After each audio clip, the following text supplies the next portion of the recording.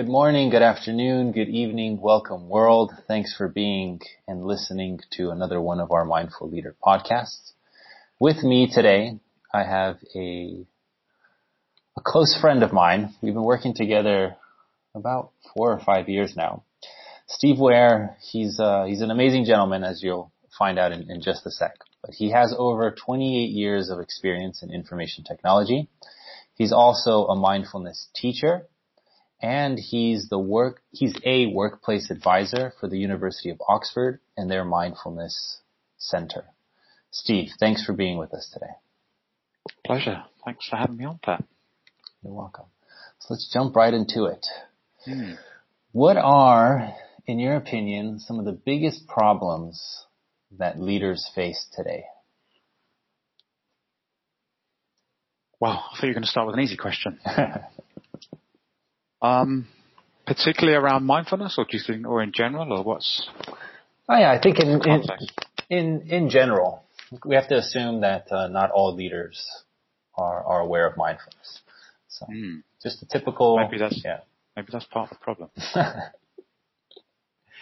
Yeah, I see. I mean, obviously, I've got no real political comments to make. But I remember the first thing that comes to mind, I'm a big fan of, I don't know if you know Cesar Millan, the dog whisperer. Do you know him? So he's this incredible dog. He could sense and learn and kind of feel dogs. Yeah, dogs get him, right? And he can. Yeah. Okay. Yeah. So he's a dog. I mean, he works with the psychology of dogs. So he rehabilitates dogs. He trains people, I think, is his motto. And he said a phrase years ago that really stuck with me. He said only humans are the only species that will follow an unstable pack leader. Humans are the only species that will follow an unstable pack leader. Nice.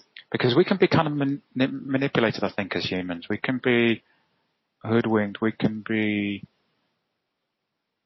fear can drive us. Fear of many things can make us act in a way. And I guess the point he was making, that animals, dogs particularly, he was referring to, will not follow an unstable energy. And it was a powerful expression to hear, and it's something that stuck with me. And I mean, to get back to your question, what are some of the problems that leaders face? I mean, we're in unprecedented times, aren't we? We're in, as a planet, we've never gone through this. I don't think anybody alive today has experienced a global pandemic like this. So there are huge challenges for everybody. I think the world's anxiety is up. I sense fear, uncertainty in a lot of people. It's palpable. Not just in the elderly, not just in the most vulnerable groups, but everybody. And everybody's life has been turned upside down. So I think one of the biggest challenges in this moment is, how are we going to stay calm? How are we going to settle the collective anxiety? And how are we going to have stable leaders take us through this in a time that's going to be so uncertain? Because as we talk here on the 11th of September 2020, we don't have a vaccine. There are various states of lockdown. I mean, I'm in England. We're locked down to a greater or lesser extent depending on where you are. Depending on what country you go to, if you can even go to that country, you may have to quarantine when you come back. So everybody's lives have been really turned upside down. And I think a leadership that we need is a calm, positive, mindful leader, really, that's going to show us the way out of this. And that's not going to be easy.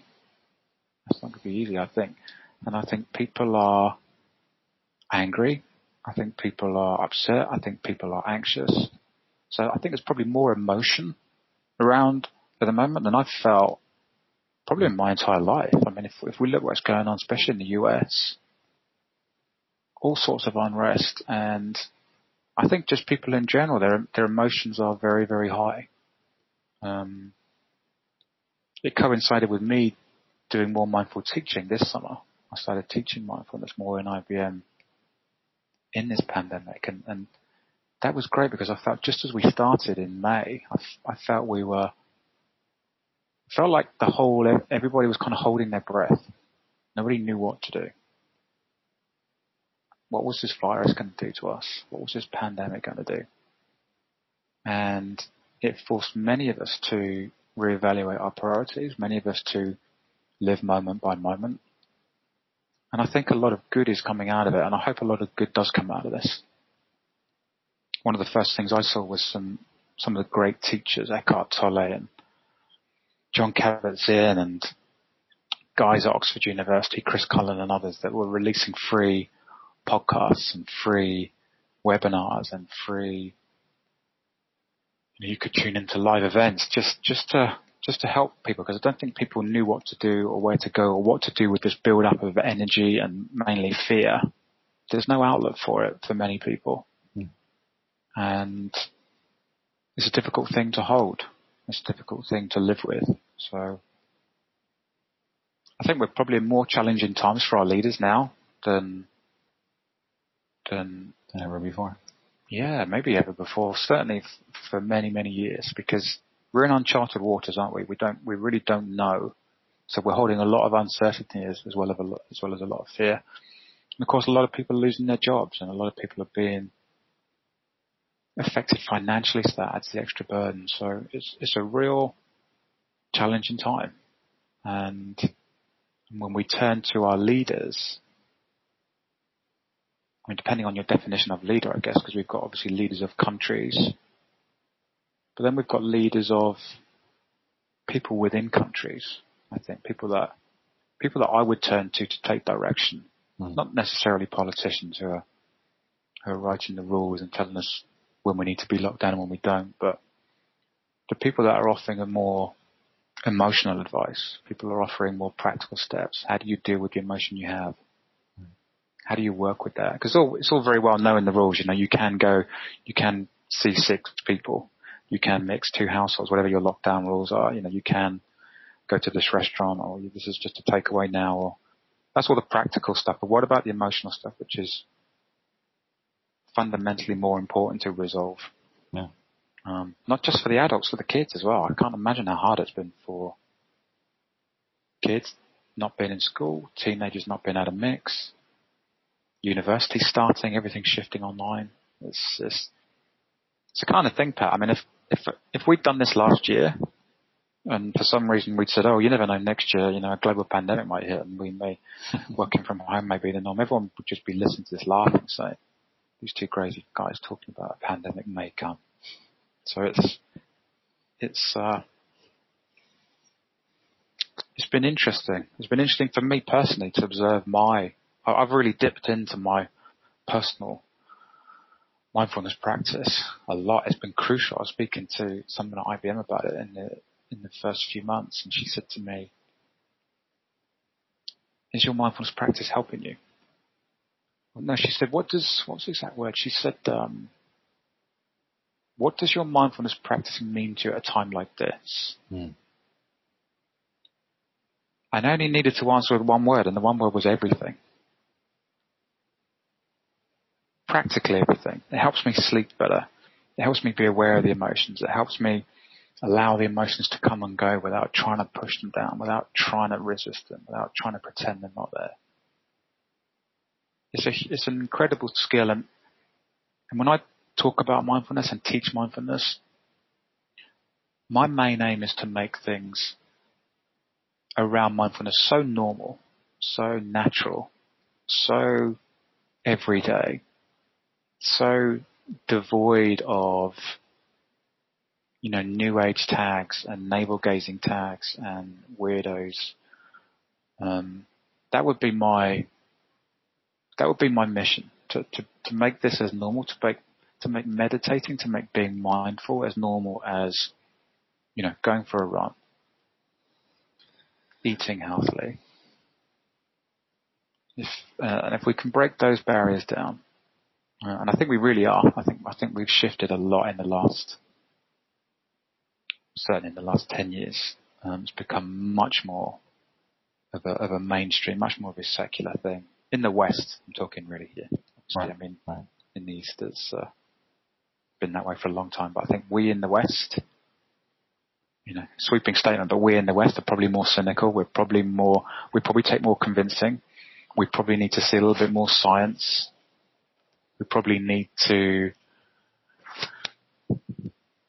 really try it and experience it before we can understand it. I think, that's a massive sweeping statement, but I think as a society as a whole, remember Jon Kabat-Zinn's story about when he brought mindfulness to America in the late 70s, early 80s, and he created this great program that ended up being called mindfulness-based stress reduction, from which Oxford's mindfulness-based cognitive therapy and finding peace in the forensic world and so much great stuff came. So we got Jon Kabat-Zinn in the early 80s, and I heard him say a story once. He put this sign up above his sort of classroom where he was going to teach. So he had this kind of 8-week course kind of mapped out, I think, and he called it a meditation course, and nobody showed up. Who wants to go to a meditation course? That's not going to really help. Mm. So he took the sign down. He put another sign up saying stress reduction course, and the course was booked out. People were queuing around the block for it. Same content, same course, different title, different words. Yeah. So words are powerful. Words are powerful. Lots of problems that leaders are facing these days, and no pressure to anybody that's listening to this based off what Steve is saying. And I know you're getting a little bit into some of the other elements that we'll talk about briefly, but I will interrupt you and I will ask you if you have any credo, any mantra, any saying or a quote that you came by, something that resonates with you right now. Yes, I think there's two. One would be, we are what we practice, and we're always practicing something. You've got to have that last few words on the end of that sentence. Everybody understands. If you say we are what we practice, everybody kind of nods their head. But when you add that end bit, we always practice. We're always practicing something. That's when people stop and reflect and say, actually, oh yeah, we are. So even if I'm practicing thinking anxious thoughts, even if I'm practicing being angry, even if I'm practicing being distracted, I'm practicing it. Even if I'm practicing daydreaming, even if I'm practicing sitting, seemingly doing nothing. So that's a powerful one, because when we acknowledge that we're always practicing something, then we can start to think maybe we want to influence what we do practice and look at that. So that would be one. And the second one would be a Chris Cullen statement, and it's very simply is to honor where you are in this moment. Mm. It's so tempting in all walks of life for me personally to want to be somewhere else mentally, to want to be a better meditator in quotes, to want to have more experience, to want to be a better teacher, to want to be, and always kind of leaving the present moment. And Chris's words, I heard him say those words. They meant the most when I was at Oxford. I was learning to teach Finding Peace in the Forensic World, and we all stood around at the end. And I was in the company of great people there. I was there. I'm an IBMer. I wasn't teaching mindfulness then. I was a full-time IBMer, and I was among all these great meditation teachers who were learning from an even better meditation teacher in some sense, Chris. This guy who's running a masterclass at Oxford. And it was very easy, I wrote about this in my blog, it's very easy for me there to feel intimidated, to feel, to have a bit of a imposter syndrome. Should I really be here? Am I good enough to be in this Oxford masterclass? Wow, everybody around me's got much more experience, they must be way better than me at this, and I'm not fit to lace their shoes, and all these kind of thoughts. So I had a lot of those thoughts going through my head over the weekend, which was interesting to kind of observe. And then at the end, we all gathered in the room in a circle and just reflected on the weekend. And he said, just honor where you are. because wherever you are in this moment is the right place for you. Mm. And it doesn't matter where anyone else is. They're on their journey, you're on your journey. And this place is the right place for you in this moment. And it was something clicked when he said that. It was a real, I almost felt like I could breathe out again. I was just kind of, okay, it's okay to be where I am now. And the for more me, especially when I'm learning, I kind of have this sense I've got to do well at this. I've got to have this very common to set milestones, isn't it, for everything we do in life. And they're really useful for so many parts of our lives, and project plans, in work, in many courses and things we learn. It's great to have fixed milestones that we need to be in this place by this time. I don't find that attitude or that kind of marking system helpful in my progress as a meditator, as someone who's practicing mindfulness. I don't find that helpful. So if you keep reminding yourself or keep practicing honoring where you are, it's something that you become, right? It's something that becomes sort of natural to try to merge those two quotes. I like it. Yeah, it can. Yeah, and I think it can bring some relief to some people. Definitely. Because we are a nation. We're probably a nation of people that compares more than ever. I mean, social media has us constantly comparing, doesn't it? It holds up this perfect image of man, woman, girl, boy, however old you are.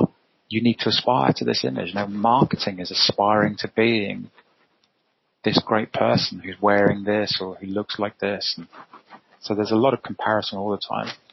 And if we can drop that in some senses for some of our lives, I think it's just a relief. It's like putting down a really heavy bag that you're carrying. Yeah. I really like what you're saying, because there's people that a lot of us are thinking about the future, not in the present, because we want to make the present better. It's not good enough. So we say, you see, I don't know, something in your house, and you're like, I need to work on that, or I need to fix that. And we already start. So even when someone is, noticing something in the present, they're just keeping it in their presence for a second, and then already they're jumping into the future. A lot of negative emotions involved. Even when they have a good intention, right? They're looking at something now, here, to make it better. Yeah. Eckhart Tolle sums that up really nicely. He says, for so many of us, the things we do are a means to an end rather than an end in themselves. Mm-hmm. Yeah. And that's such an easy habit. I mean, and when we're talking about this, by the way, I'm not saying that I'm this great enlightened being who is mindful at all times and totally in the present moment. And this is a work in progress for me. So I can repeat all these incredible things that Eckhart Tolle says, but it's a work in progress for me. It's a habit of a lifetime. It's a practice of a lifetime, I think. It's something most of us mere mortals have to constantly remind ourselves of. True that. So, and I know you referenced this in the first answer to some extent. What is a mindful leader, or what is mindful leadership? And I guess to reiterate what you said, why is it important now? So a mindful leader to me is something that is palpable, something that you can sense when you're in. Actually, you don't even need to be in the presence of that person, in my experience. So you can get it from watching them on YouTube or on some other stream. Two people I'd pick out. I've mentioned them both already, but a mindful leader to me is someone who doesn't have they don't have a big ego for a start around, I am this great teacher. I've arrived. There's no sense of superiority. There's no difference between them and the people they're teaching, the people they're leading, effectively. So the humility is natural. The beginner's mind is natural. And the willingness to be in the present moment, to not know, to allow things to unfold is there too. And that's great leadership for a start, I think. And I can sense it. I can really sense it. That if I go back to Chris and that teaching weekend, that was probably the best class I've ever been at. And the reason it's so good is because he really embodies mindfulness. He really embodies it. He lives it.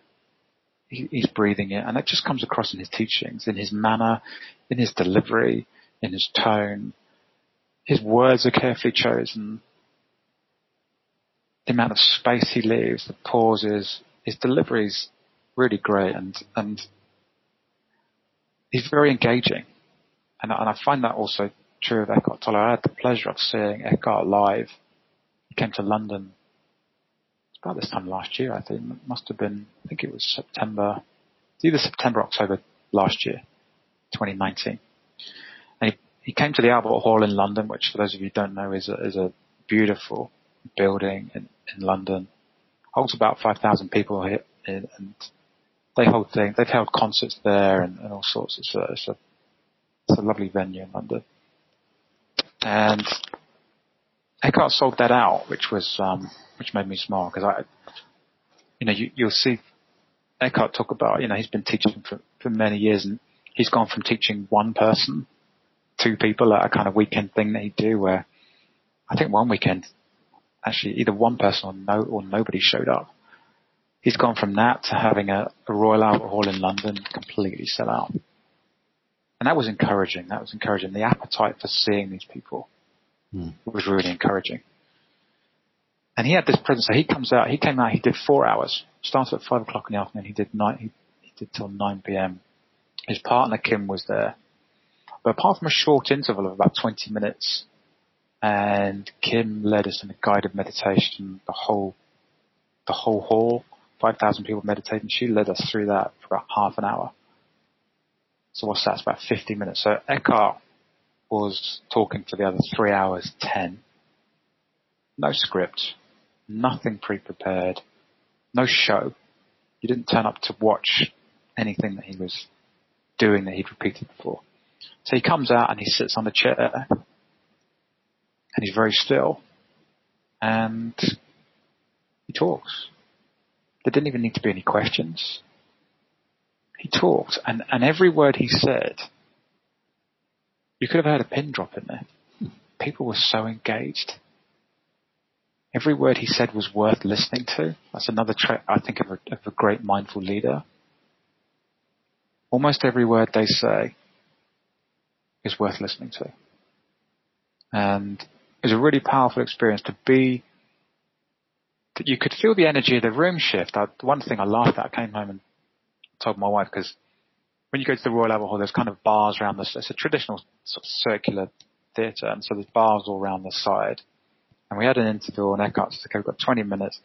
He said, I'd probably advise you not to have a alcoholic drink unless you really want one. But so anyway, everybody funneled out. And normally, interviewing a show in London, the bars are rammed. You've got 20 minutes to get out, get your drink it, get back in.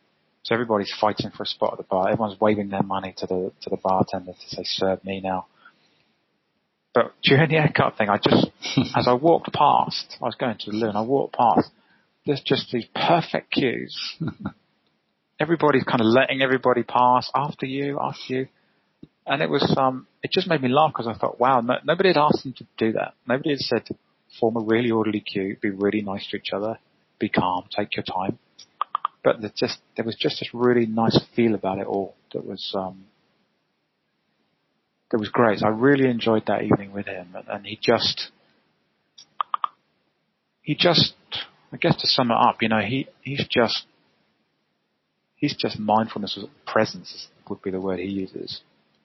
He's the embodiment of that. And when you're around that, it's a lovely person to be around. It's a lovely. Personally, I find it very relaxing to be around, and it was a great night. So if anybody listening ever gets a chance to see Eckhart live, I'd really recommend it. I would certainly try and see him live again if I can. It was a really powerful, great evening. Thanks for sharing that. If you can go to any period in time, what period would you go to and why?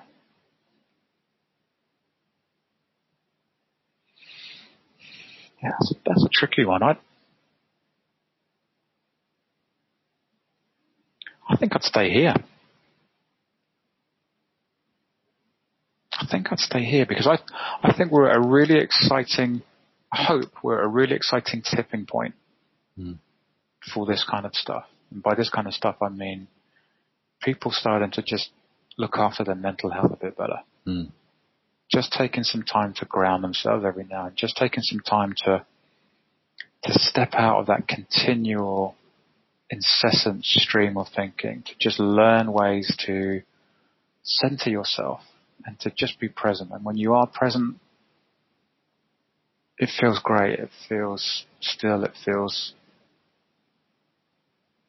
like a nice place to be. So, yeah, I mean, if I look at where mindfulness in the West came from, and I talked about Jon Kabat-Zinn earlier, so that was early 80s. So, you know, in that time, it's 40 odd years. It's really moved significantly, and I think we're starting to see the shift in the certainly the last few years, where as the younger generations are coming through, it's very normal to them. If I do a talk to graduates from university, on average, they don't think the concept of meditation is weird. They just see it as a really useful tool, as something that can really help them. So I think my generation, I mean, I'm in my mid-40s, maybe my generation and above take a little bit more, I don't want to use the word convincing because you never try and convince anyone of anything, but that they're a little bit less open to it to start with, maybe. So it's exciting to see as the younger generations come through that this may, as we move through the upcoming years, become more and more of a normal thing. And who knows, one day it may form part of our school curriculum, and that would be something new. Just like brushing our teeth, right? Yeah. So how do I, or you know, the listeners, how do we bring about more mindful leadership? How does a leader become more mindful? How does a leader bring this into the workplace? How do we bring about more mindful leadership, in a sense?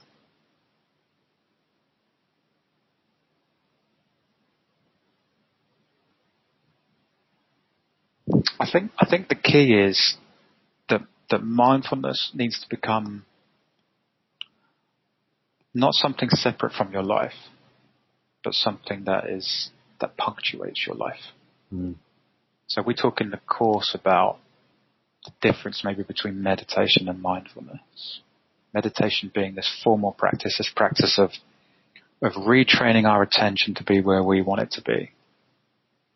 So not constantly lost in thinking. And how do we not get so absorbed in thinking that we just don't know we're thinking and we're constantly caught up in it?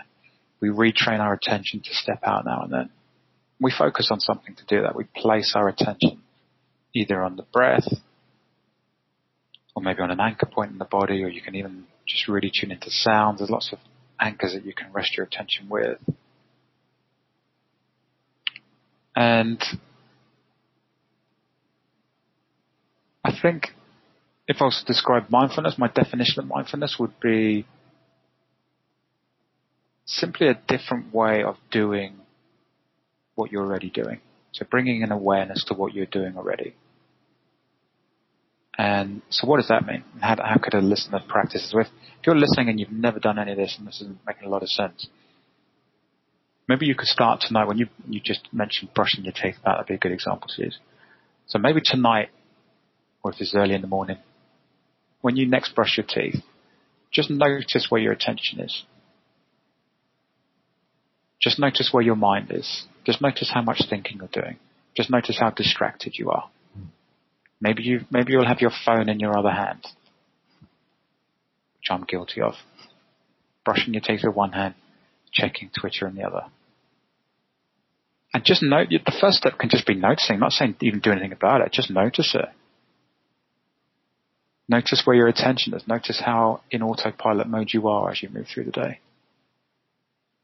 And so I think the transformational changes happen, people really start to use big words and see huge things change in their lives when they can incorporate mindfulness into their days now.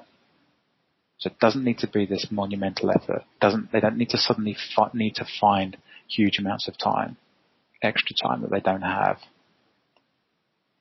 And how do they do that? There's lots of ways of punctuating your day with mindfulness, and it can be as simple as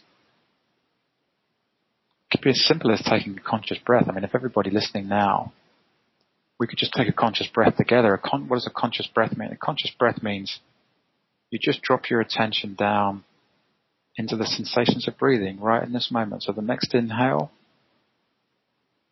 just notice the sensations of breathing. So what's going on for you? Where can you notice the breath in the body?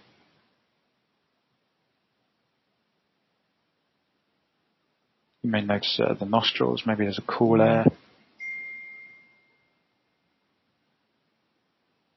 Maybe you notice it in the chest. Maybe you notice it in the belly as it expands and contracts. And if you were able, even for 1 second then, if you were able to fully be with your breath, fully have your attention on the physical sensations of breathing, then you won't have been thinking. So you will have stepped out of this autopilot mode. You have been present in that moment. And that's mindfulness. That's something you could do. You could take 2 breaths an hour for the rest of the day, or the next time your phone rings, just before you pick it up or answer that WhatsApp message. Just drop the breath. Just drop the attention to breath just for a second. Okay, 2 breaths. And then do what you're going to do anyway. And these things sound small. They sound silly. They sound insignificant. They sound like they're not going to do anything, change anything. But the cumulative effect of them can be hugely powerful. If you manage to punctuate your day with small mindful moments, you'd be amazed how much difference that can make. In my experience, it can make a lot of difference. If someone is not convinced of how small things can make profound changes, try sleeping in a room with a mosquito. I had that last night. It's that time of year here. Yeah. If you leave the windows open too late and the lights on, in they come. Mm. Yeah. Or if I said to someone, you're going to have 2 negative thoughts every hour every hour for the next 6 weeks. Do you think that may affect your mood at all? Most people would say, well, yeah, but I guess it would after a while. So maybe the reverse is true. Maybe if you took 2 conscious breaths an hour, when you remember to do so, maybe over a period of time that could have an effect too. Mm. Steve, for the final question, anything that you want to leave the listeners with or the readers with? Any program, material, words of wisdom that they should check out? I think my one piece of advice, if anybody's listening to this and they've either kind of lapsed in their practice or they haven't got around to it yet, they're thinking of doing it, I would say 2 or 3 things that I've learned about meditation, about mindfulness. The first one, maybe the most important one, if you are going to do it, try not to judge it over a short period of time. It's very enticing to see an incredible Facebook post, an incredible review by someone saying, I'm sleeping amazingly, my blood pressure's down, and my immune system got boosted. You can read all these things and think, I want some of that. Fantastic. Okay, let me sign up for this Finding Peace 8-week course. That sounds like a great idea. And you get 2 weeks in and you're saying, am I sleeping better? Am I less stressed? I don't know if I am. So either I don't know how to do it, I can't do it, or it doesn't work. So I might as well give up. So in a world that's obsessed with quick fixes, if you can not bring so much of that attitude to your mindfulness practice, whether you're just listening to an app 10 minutes a day, whether you're following an 8-week program. My recommendation would be to judge it over a period of 8 weeks. I think that's probably why most courses are 8 weeks. If you can do some practice, you can do 10 minutes a day.